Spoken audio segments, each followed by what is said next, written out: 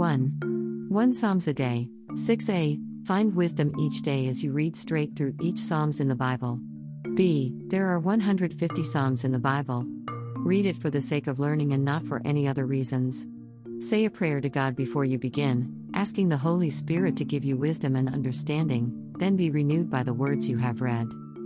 2. Psalm 6 1-10, NIV. For the director of music. With stringed instruments. According to Sheminith. A Psalm of David. 1 Lord, do not rebuke me in your anger, or discipline me in your wrath. 2 Have mercy on me, Lord, for I am faint. Heal me, Lord, for my bones are in agony. 3 My soul is in deep anguish.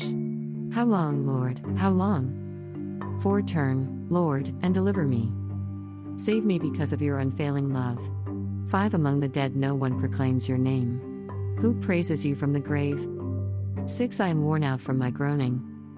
All night long I flood my bed with weeping, and drench my couch with tears. 7 My eyes grow weak with sorrow. They fail because of all my foes. 8 Away from me, all you who do evil.